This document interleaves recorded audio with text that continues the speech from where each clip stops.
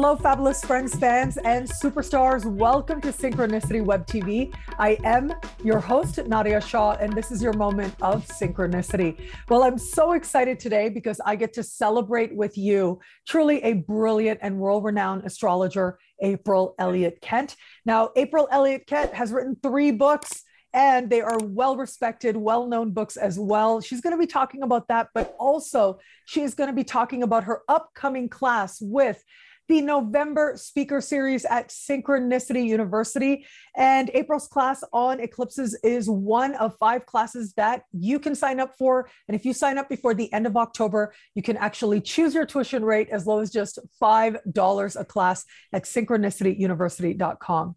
Well, look, I came across April Elliott Kent, and I like to say her whole name, but I'll stick to April very soon. But I came across her work years ago. I remember I was just getting started as a full-time astrologer, and I came across a podcast, and she just was pro. And I loved what she had to say. I loved her insights. And ever since then, I've been like a fan. I've been this like fan from like way back here, but watching her and just admiring her and how brilliant she is. And so now she's coming to my school. It really is something to celebrate. So April, thank you for being here. Welcome. I'm celebrating with you, Nadia. Yes, it's delightful to be here. Thank you. Of course. Invited. April, I think that you're so brilliant. I'm so glad that you're going to be teaching at my school. But before we talk about your class, I do want to like jump in a little bit and go in a little bit of a different direction. When I first came across your work, it was related to work that was related to your book. So one of your books is on synastry, basically, right? Relationship astrology. And you were talking about choosing a wedding date, stuff like that. And so what inspired that? Well, it's kind of a long story, but basically I wrote a little piece for Llewellyn, the publishing company, and they have these they call them annuals. They have the moon sign book and a bunch of other things. And one of the editors reached out to me because she'd seen my website and said, do you want to write something for us? So I wrote something about choosing your wedding date with astrology, which is something I'd been doing for people for a while. And I did that. That went over really well. And then they reached out to me to say, hey, do you want to write a book? So it was supposed to be a book about marriage, specifically like the sun sign of your marriage was the idea. And then they marketed it as a wedding book, which was a little bit of a surprise for me. And I never felt completely happy with it as a wedding book, because the work that I do with people for their weddings is it's electional astrology. It's very advanced. It's very detailed. And I didn't want people to go away with the idea that it was just as easy as choosing a good sun sign for your wedding date. But yeah, that was the inspiration for that. I've got the moon in my chart in the 7th house in a very close aspect to the midheaven, a square. And it doesn't matter what else I do in my business. I'm always somehow known as somebody that does relationship astrology, which I actually don't do a lot of. And then I did these wedding dates. So it's kind of fun how our charts do that to us, right? Just kind of propel us in a particular direction we might not have expected. So that was the inspiration for that, such as it was. And that book actually just went out of print. So I'm deciding now I've got the rights back. I'm going to see what I'm going to do with it. Maybe I'll make it the book I wanted it to be. Yes, you should. I mean, look, I can't give you career advice. You know better. You know your chart. But it's interesting to me that that's what stands out. As much as I know that you have such a wide knowledge around astrology, I know that I've seen you teach with different astrology organizations. And I teach a business course with Kepler College once a year. And your work is part of what I always recommend to students as well, because you have that understanding of astrology and business and being an entrepreneur and all of that. So you have this huge breadth of knowledge. But it's interesting to me, that's the thing I remember, the relationship stuff. And so this work was, and it will evolve, of course, but it was related to electional astrology. So just for fun, what is the one thing that you would suggest if somebody was looking at choosing a best day for something like marriage? One thing that they should pay attention to? Well, one thing for marriage, I can tell you for sure, and really do not get married when Venus is retrograde, if you can help it at all. And that sounds kind of corny, but believe me, I took all of the things that I had read and learned about wedding dates and about electional astrology. I made a whole huge list of them. And I looked at 300 wedding charts and the charts of the people who got married because I wanted to see. I never want to just take it on faith that because this is what's always been said, that that's what it is. I really like to see it in practice for myself if I can. And that one really stood out. So Venus is going retrograde at the end of the year. So I would say it's not the best time to go into Venus ruled things like marriage. And that's the thing with electional. You find the planet that rules the activity and make sure it's in good shape. Have you thought about this upcoming Venus retrograde? Because Venus is going to station retrograde conjunct Pluto. Like, have you thought about what's coming up with this? I haven't even looked at it. I will be totally honest with you. That sounds dreadful. I didn't realize that's what was going on, but there you go. Yeah. Isn't it interesting? As astrologers, we end up living in the present a lot.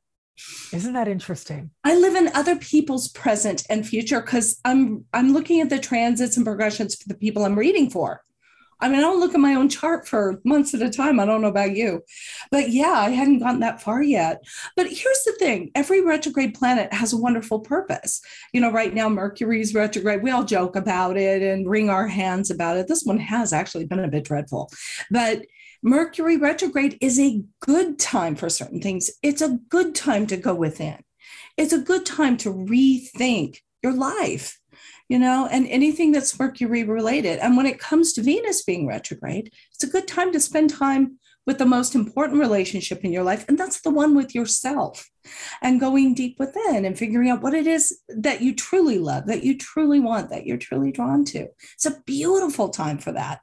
The reason we say it's not a great time for a thing like getting married is because that's an external process. It's not an internal process. And what it always says when a planet is retrograde is you may not have the full story about that planet. So that's why it's not a great time to get married. Maybe you're just kind of both of you. There's something in your relationship that needs to be resolved and you just hadn't seen it up to now. So that's all. That's such a beautiful way and very interesting way to describe retrogrades, that when a planet is retrograde, matters related to that planet. And sometimes it's even more encompassing than just that area of life, just that house, just that planet, but you don't have the full story. Mm-hmm. Yeah. And so you're supposed to go within. I like retrograde planets in a birth chart because it tells me this is where a person is self-guided. They have to go within to get the answers. You know, like I have Saturn retrograde in my chart. And often if you have Saturn retrograde, you didn't have a real strong authority figure. So you have to go within and, you know, kind of figure it out for yourself, figure out how to be the boss of your life or the authority. So each of these planets, I think, brings particular gifts. And I think the same is true, you know, in transit when they're retrograde. But yeah, that sounds gnarly, though. Venus with Pluto. So it's in Lake Cap, huh? I know, right? And just station right there with it. I mean, I'm just holding this image. I'm bursting to talk about it. I can't wait to talk about it even more and really like explore it. It's like the end of December or something, because the thing that came to mind was so many people in business want to launch their big new programs or products or services right at the new year. And I've been thinking of that and thinking so many people are going to be doing that. And with Venus retrograde, maybe financially, it's not going to be quite as lucrative as they've hoped, you know? Yes. And also conjunct Pluto. I mean, that just seems like digging very deep. You said earlier that retrograde planets, they invite you to go within, even though if you don't have the whole story, it's like they invite you to get in touch with a deeper voice, a deeper understanding. But then having Venus retrograde conjunct Pluto, I mean, you really are diving very deep within. Yeah. It's hard to explain why I kind of go, when we think of that combination, Venus, Pluto, it is one of those that just sounds like the worst case scenario. It's like if you're making a horror movie out of a planetary aspect, that's probably the one you'd choose. But really, there's a great depth that goes with anything that's associated with Pluto. And if you've gone through big Pluto times in your life, big Pluto aspects, you probably found that you came to a much deeper understanding of this area of your life.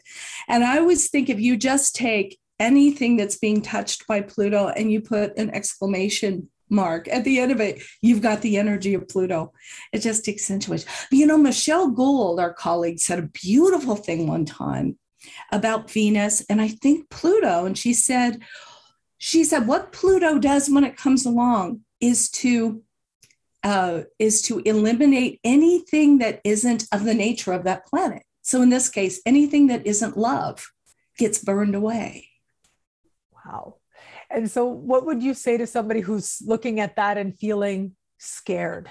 I think people who want to do that work, people that want a really rich, deep relationship and understanding will not be scared. If you are scared, okay, yeah, you know, I'm not saying that these are all walks through the park, these Pluto aspects. They're not. I've got a friend that just went Pluto square Venus and had a really tough couple of years. But that's a very long aspect. That's a transit from Pluto to a planet in your birth chart, which can take 2 or 3 years. This is a quick one, this retrograde with Pluto. But what I would say is, well, being scared isn't really the point. It's more about listening to your intuition. That's what it's usually about. You usually know what's going on, but you're preferring not to know or not to look at it. So this will be a time to just get real about that. And if things are exposed in your relationship that make you uncomfortable, then the test is, can you still love this person knowing exactly who they are as opposed to what you thought they were? So It's really a beautiful thing, right? Because you have the opportunity to really love a person instead of loving the idea of a person. What do you think it could say for us as a collective that we are collectively going to share this very powerful Venus retrograde conjunct Pluto and Capricorn energy? I think for the collective, I do like the idea of the word values with Venus. It's valuing what is real, what is long lasting, all those wonderful Capricorn words, the words of Venus and Capricorn. You know, I've got a sister who has Venus in Capricorn, and she used to love to look at blueprints of buildings, not the architecture, not the actual building, but the blueprints. And that's so beautiful to me of a Venus in Capricorn. They love at the deepest essence of the structure of a thing. Hopefully, it marks the time of us aligning with different kinds of principles and values and ethics than we have for a while. I'm trying to think the last sign where we had Venus retrograde, was it Gemini? It was Pisces. Well, no, it wasn't Pisces, Aries. It was Gemini. You're right. It was Gemini the last time. And then I remember, just because it was so brutal, I remember Scorpio. I remember, I think it was 2016 that we had that Aries Pisces, and it was like all this Chiron energy square Saturn. Oh, it was brutal. But yeah. And then the last one was Gemini. Yeah, this one's pretty dignified. I mean, you know, compared to Gemini, which is a very different Venus retrograde, but even that can be nice. Venus can also bring people from the past that you really liked, you know, that you've really missed. And I think that that's something that's kind of true across the board, revisiting people, especially people maybe you knew through your profession, because it's Venus in Capricorn. Or family members, because we often forget that Capricorn is a family-oriented sign along with Cancer. So maybe those kinds of things, old values, old ways. It's been an interesting year with Saturn square Uranus for so much of it. And it's been a struggle that we've all been going through as a collective between how much are we going to follow the rules and how much are we going to throw it all out and start over. And each of us is dealing with that individually as well. But this sort of brings a nice Venus edge to the Saturn part of that equation, you know? Isn't that an interesting connection that you just made, that we are going to have this aspect of Venus retrograde conjunct Pluto, Venus station retrograde conjunct Pluto, while simultaneously or almost simultaneously having the last square of Saturn and Uranus. How have you understood the Saturn Uranus square? You've tapped on it a little bit, but yeah. Yeah, I don't know that I do understand it. If it's aspecting things in your personal chart, which it kind of has for me, honestly, it's been a lot of pressure and a lot of pushing, to try to, this feeling of wanting to get to the next level of things, which is what Saturn and Aquarius wants, I think.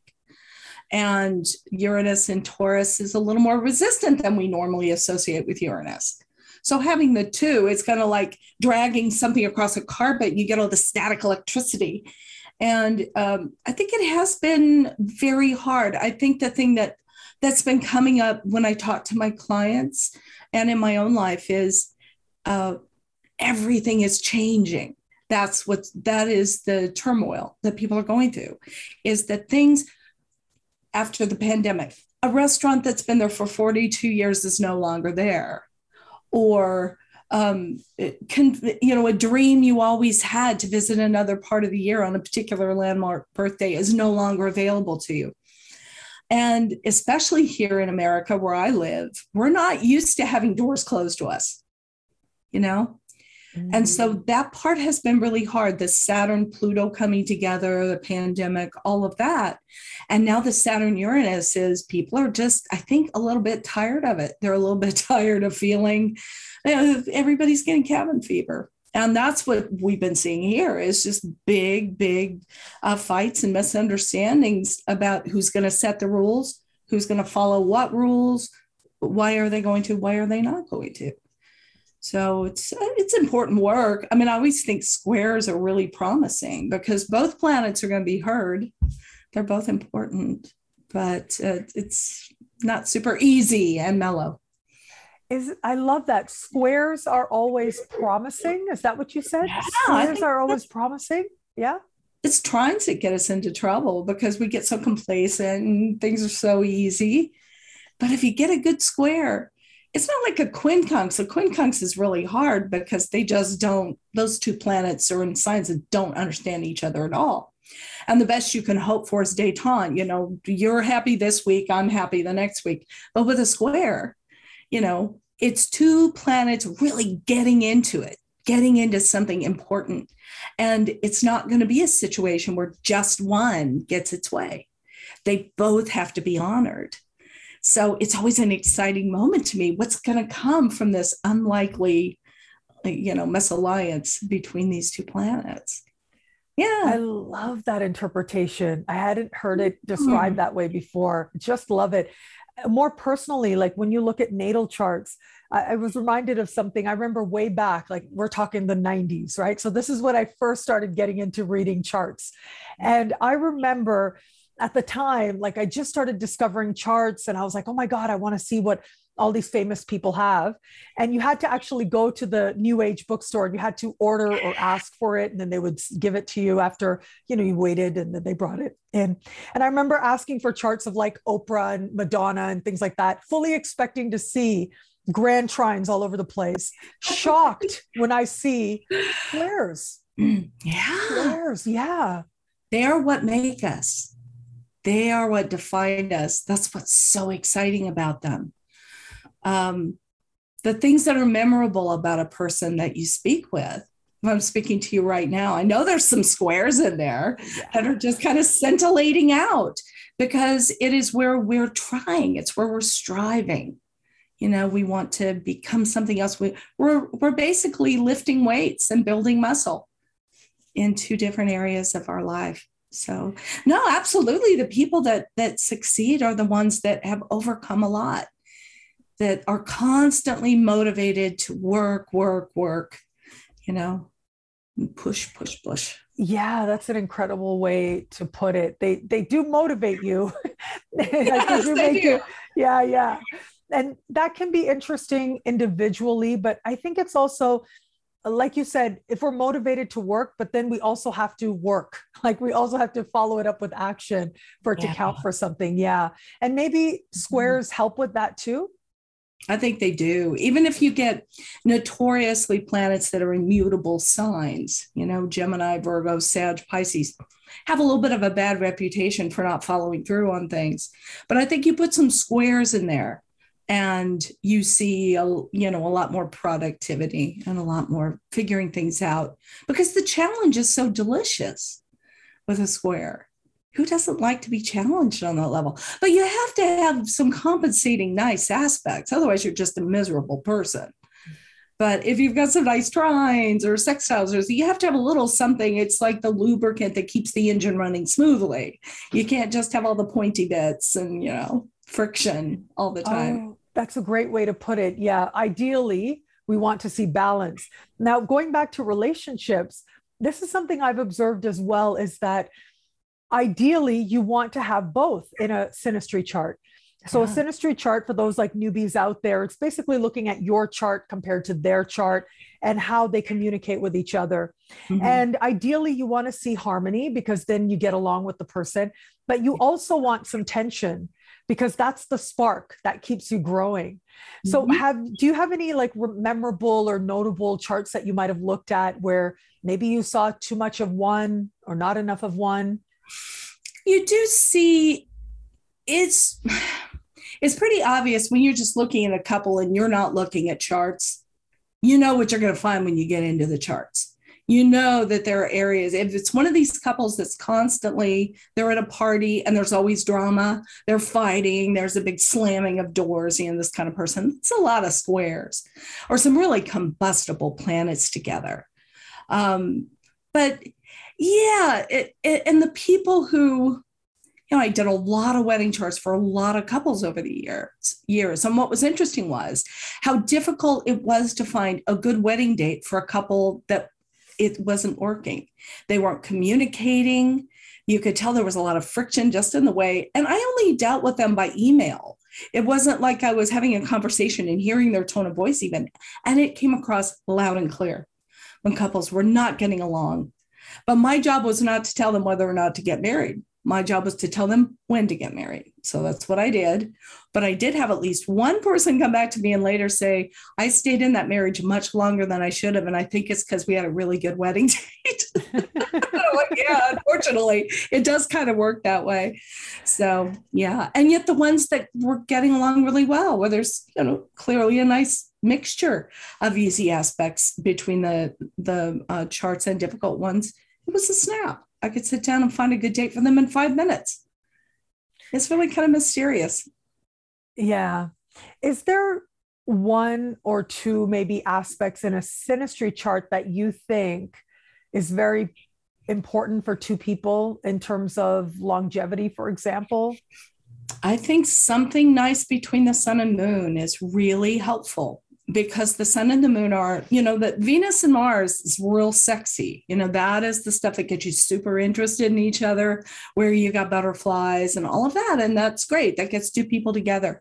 It gets them to commit to do the work. But then what you're left with when that inevitably dies down, because it does, it doesn't mean there's anything wrong with the relationship either.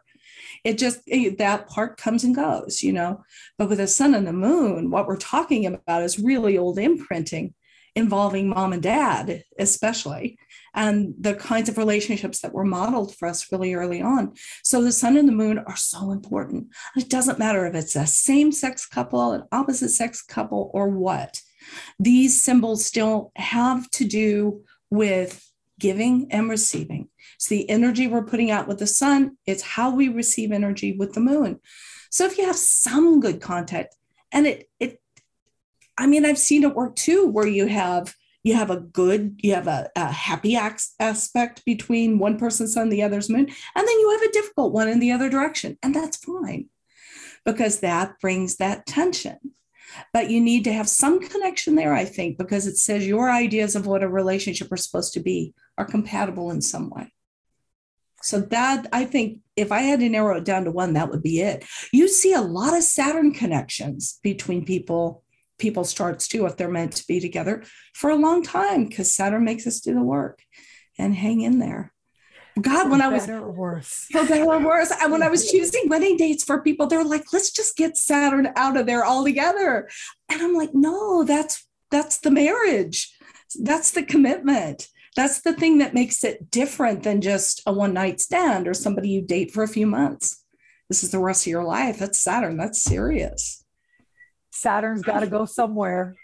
Pluto's got to go somewhere, right? And we would love to take them out all together, but sadly, yeah, they're part of the human experience. It is indeed. Yeah. And so, okay, I know I could keep talking to you about this for so long because you're just that brilliant, but I do want to make sure that we spend a little bit of time talking about eclipses in astrology, because April is going to be teaching with the November speaker series at Synchronicity University. And I will put up right now so you can see the brilliant astrologers who are going to be accompanying April Elliott Kent. And I absolutely love that name. That's why I keep saying it over and over again. But yes, April is coming to Synchronicity University, and until the end of October 2021, you can choose your tuition rate as low as just $5 a class. So you are going to be teaching on eclipses in astrology. I mean, I know that it's such an interesting topic. What is the significance? If you had to like sort of sum it up or give us a little bit of a preview, what is the significance of eclipses in astrology? I think they're great because they are of the nature of a square. They're of the nature of Uranus. They're the things that bring us to crisis, and crisis makes us change. And crisis is not always a bad thing. You know, if somebody gets married, they're in a state of crisis. Their whole life has been turned upside down.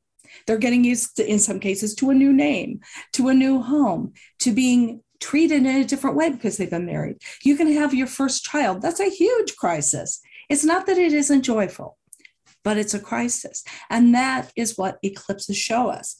Eclipses say, because they're associated with the lunar nodes. And the lunar nodes have the south node, which is, you've done this already, you're great at it, you've got these skills. And the north node is, this is what you're supposed to master now. But you can always use the stuff from the south node to get better at the north node.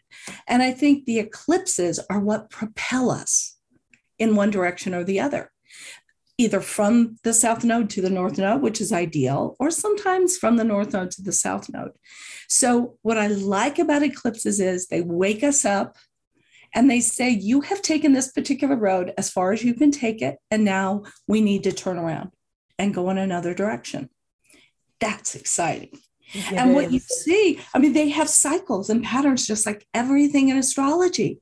So there are such rich territory for going back and using what you know from your past and the past times that eclipses have been active in the same areas of your chart as they will be, say, at the end of November and beginning of December of this year. And learn from that, because eclipses are going to be in the same area of your chart. You're in for a similar crisis in your life. And that is really wonderful to work with in doing forecasting with people or just helping them understand their lives and their planets.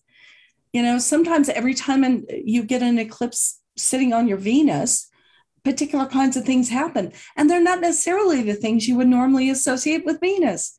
So it tells you how your Venus works, which is really instructive and helpful. So, I love eclipses. They're the best. I'm so excited to teach about them for you because I've been looking at them ever since I was a baby astrologer, and I just sort of stumbled across by accident some big events in the life of a particular person I knew that was just stunning to me and got me down this road of looking at eclipses. I think they're so great. They are so powerful, aren't they? I mean, I know in my own practice over the years, I have seen people go through massive changes when they have eclipses. Now, of course, eclipses on your sun sign or your rising sign, those can be really big, but in all kinds of ways, depending on how it hits your chart. I love that you mentioned, like, if you keep getting, or if you've had eclipses in the past that activate your Venus, that's a clue. It tells you something that you're about to go through a whole other perspective or another look or a big change. I'm also reminded when you were sharing about how the very famously, they say the Chinese symbol for crisis also means opportunity. Mm-hmm. And that is part of it. But I wanted to share some funny things because I have seen so many people go through eclipses. I have seen lots of people change relationships with an eclipse. I have seen lots of people, just go through massive life changes where they go on a whole other career path, a whole other life path. I have seen people quit drugs. I've seen that quite a bit, actually. Mhm. And I've also seen, I remember I saw somebody, a couple of people who like actually became vegan or vegetarian under an eclipse. I met somebody who started eating meat again after being vegetarian for 15 years and vegan for 10 of those years, and they started eating meat again. So it's so interesting how whatever your next chapter is, it's going to be uniquely your own. But eclipses really give us this insight into what that could be for you.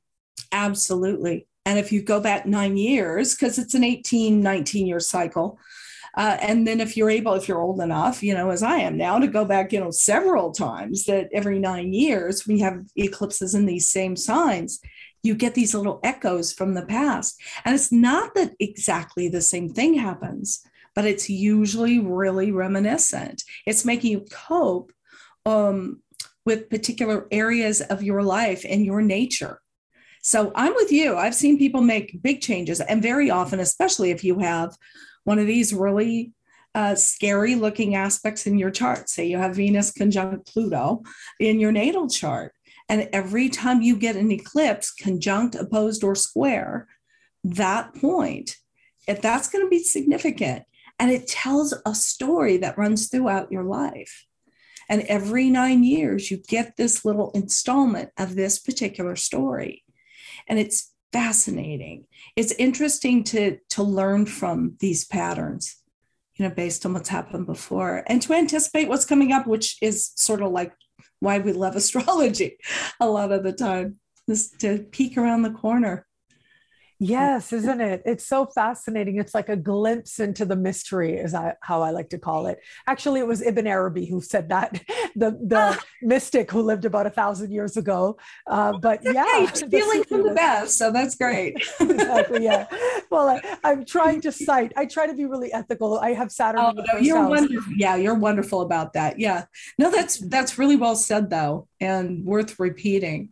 And I always like the Mark Twain one, that history doesn't repeat itself, but it rhymes. Mm-hmm. And that's true of everything in astrology, but with eclipses, wow, you really see it, these little reminiscences. So, yeah. And so it'll be a real chance to reflect on your own life and consider what could be coming up ahead. Now, I don't normally talk about myself. That's part of what I love about my work, is that it's not about me, it's about other people. But I do want to share that now I think about it and I realize the last time there were these eclipses and nodes in the Taurus Scorpio axis, that's my nodes are in that axis as well. But that was when I moved to Mexico. Like I literally visited Mexico and I knew I was home.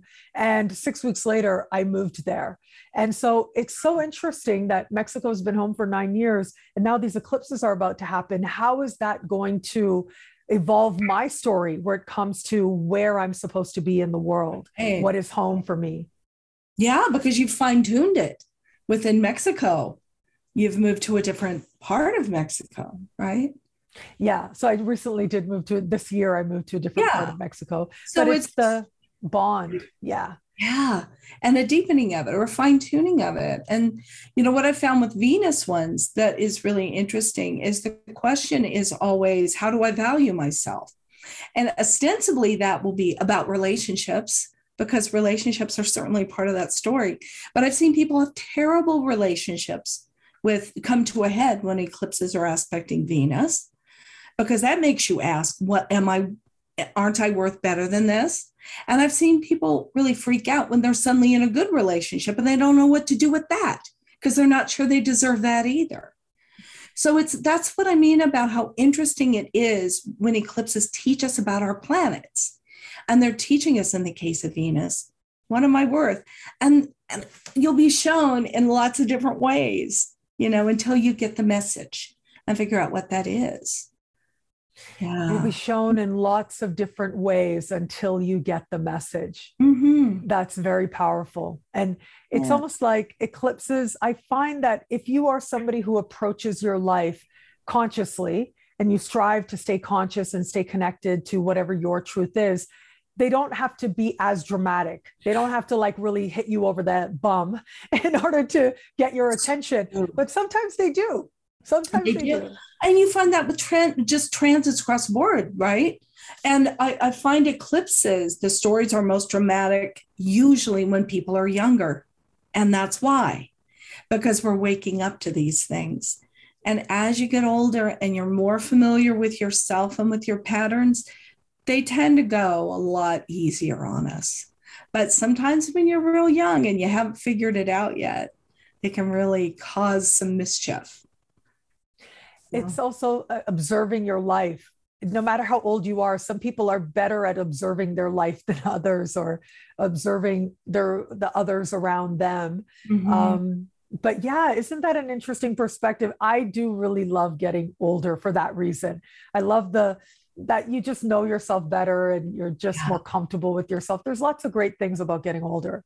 Oh, absolutely. I just had my second Saturn return, which I wow. with Pluto on it. And I lived, but I'll tell you, Nadia, it was hard. I was looking forward to it because what I was remembering about my first Saturn return was the aftermath, which was great. I became an astrologer, all kinds of things happened. And this time around, so I'm really looking forward to Saturn because I think we're buds now. And it was hard. It was a very difficult Saturn return, but it's great now because what happens is, Saturn rewards age. And I find at my second Saturn return, I keep saying this to my clients too. At your first Saturn return, you're grading yourself based on how other people are seeing you in your life. Am I successful? Do I have the right job, the right car? Am I making the right amount of money? Do I have a spouse? Do I have children?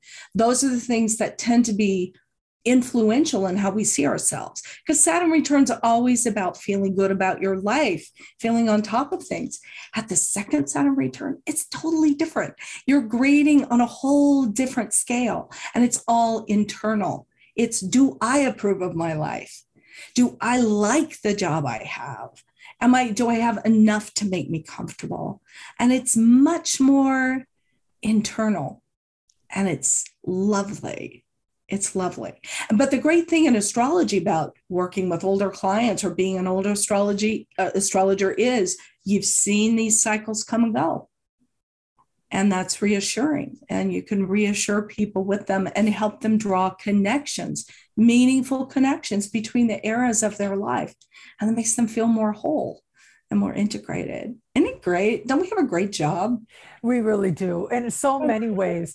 I remember the late, great Jonathan Kainer said that a big part of his job was letting people know it's going to be okay. Yeah. Like that was really it. Yeah. Yeah. And to get the most out of the moment that you're in, it's like, say, this story has a good ending. What can we do with where you are now to make it even better? It's not like closing the door until Pluto goes away. It's about engaging with Pluto, figuring out what you need to do and then doing it. And then when you get to that happy ever after, it's that much happier and you're that much more complete. Oh, Jonathan Kainer, good guy. Yeah, did you know him? Did you ever meet him? I tried. I will tell you, he was a huge inspiration to me in the 90s when I came across his work. And I just, I went to the University of Kent. This is the connection I feel with you. I went to the University of Kent in England. And that year I spent in England, I tried to go to like events and meet him like 3 times. And each time it didn't work out for different reasons. Like once there was a flood, another time. Oh my gosh. I know, like there was just crazy stuff that made it not happen. But it's kind of like, okay, maybe that's the way it was meant to be, and that's okay. But it's interesting how every astrologer, like I really feel that on one level, we are a part of a lineage. It's like every astrologer that ever was is our ancestor. Mm-hmm. And what we as astrologers are doing now, this will be something that our descendants, the upcoming astrologers, future astrologers, are going to look to, are going to tap into in some way. And it's really exciting to be a part of that lineage. Yeah, I agree with you 100%. I mean, I feel such a kinship with those astrologers I never knew, but were so inspirational to me. Linda Goodman and Alan Leo, and reading Rob Hand back when I was a tiny baby little astrologer. And we do have a kinship. It's a funny community when you're in it in real time, because we are all so spread out. And it's been such a strange time of not being able to meet in person, and just relying on, Zoom and this kind of thing, which is great. I can remember being 12 years old. That's when I first discovered astrology. Actually, I read Linda Goodman's Sun Signs, but thinking at the time, oh, I want to be an astrologer when I grow up. But I didn't even know what astrologers really did. And it wasn't until I met an astrologer for the first time just before my Saturn return. And I met the woman who ended up being my teacher. But it was so amazing. And I was so amazed by her because she just looked like a normal person. I thought astrologers wore turbans and looked really wacky and were really crazy. So yeah, it's now that I'm here and I'm actually an astrologer, which constantly amazes me, I think, wow, that little girl knew what she was talking about. She had her heart in the right place, but who knew, right? Kids often know, like when we're children, we do know a lot, but I think thankfully there are more spaces and places and circumstances that are allowing more children to be able to, and adults to recognize that when a child tells them that they know who they are, to encourage that, because that's not always the case. A lot of times you have to fit into a box. I know a lot of people who've had to live that way, especially when they were growing up, or in different ways, but we are very fortunate that we've been able to sort of find this path. Yeah. And it's amazing, like just being with other astrologers is amazing because it really is like our own language, our own community. And it's a very powerful thing to get together with people where you know that you're not an alien, you're not like this out there person on the fringes, but these are your people. That's why I call it the Astro family. I think it is. I think it is that way. And it's always a little bit weird for me going to conferences and things like that because I'm not really a group person. I'm kind of shy in groups, honestly. So it always feels a little bit weird. But it's like that's how I was in my own family. So of course I'd be that way in the astrology family too. I like knowing that they're around. Like if I'm at a conference, I'll spend a lot of time in my room, but I'm happy knowing that I'm in a hotel packed with astrologers. It just feels right. It just feels good. I know, right? Isn't it amazing? I can't wait until we meet again as astrologers, but also to hug you as well will be amazing one day. I know. And have we ever met in person? I don't think I don't think so. I don't think so. But I mean, I know, like I said, I have felt that connection. I've seen you from afar. You've inspired me with your work and your career for so long. Sweet.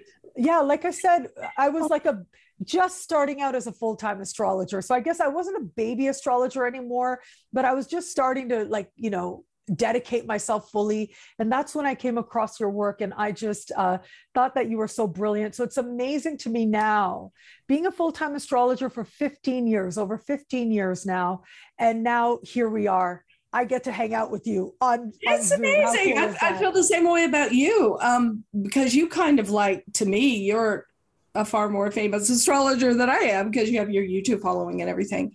But no, that's amazing to me to hear. And I've actually heard it from a couple of younger astrologers because I guess I got started with my website really early on. It was 1999.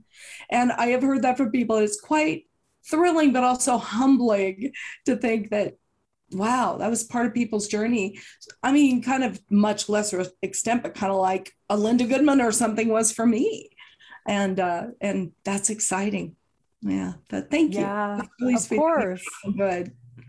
Of course. And thank you so much, April. Thank you for being here. I'm so grateful for you. And again, so exciting that you are going to be coming to my school. So once again, April is going to be teaching with the November speaker series at Synchronicity University alongside brilliant astrologers. She is a big dog astrologer. And if you sign up before the end of October, you can choose your tuition rate as low as just $5 a class at synchronicityuniversity.com. Again, April Elliott Kent, I love you. I adore you. Thank you for being here. Thank you so much. I've really enjoyed it. And thank you so much out there for watching. And until we connect again, take care. Bye. Bye.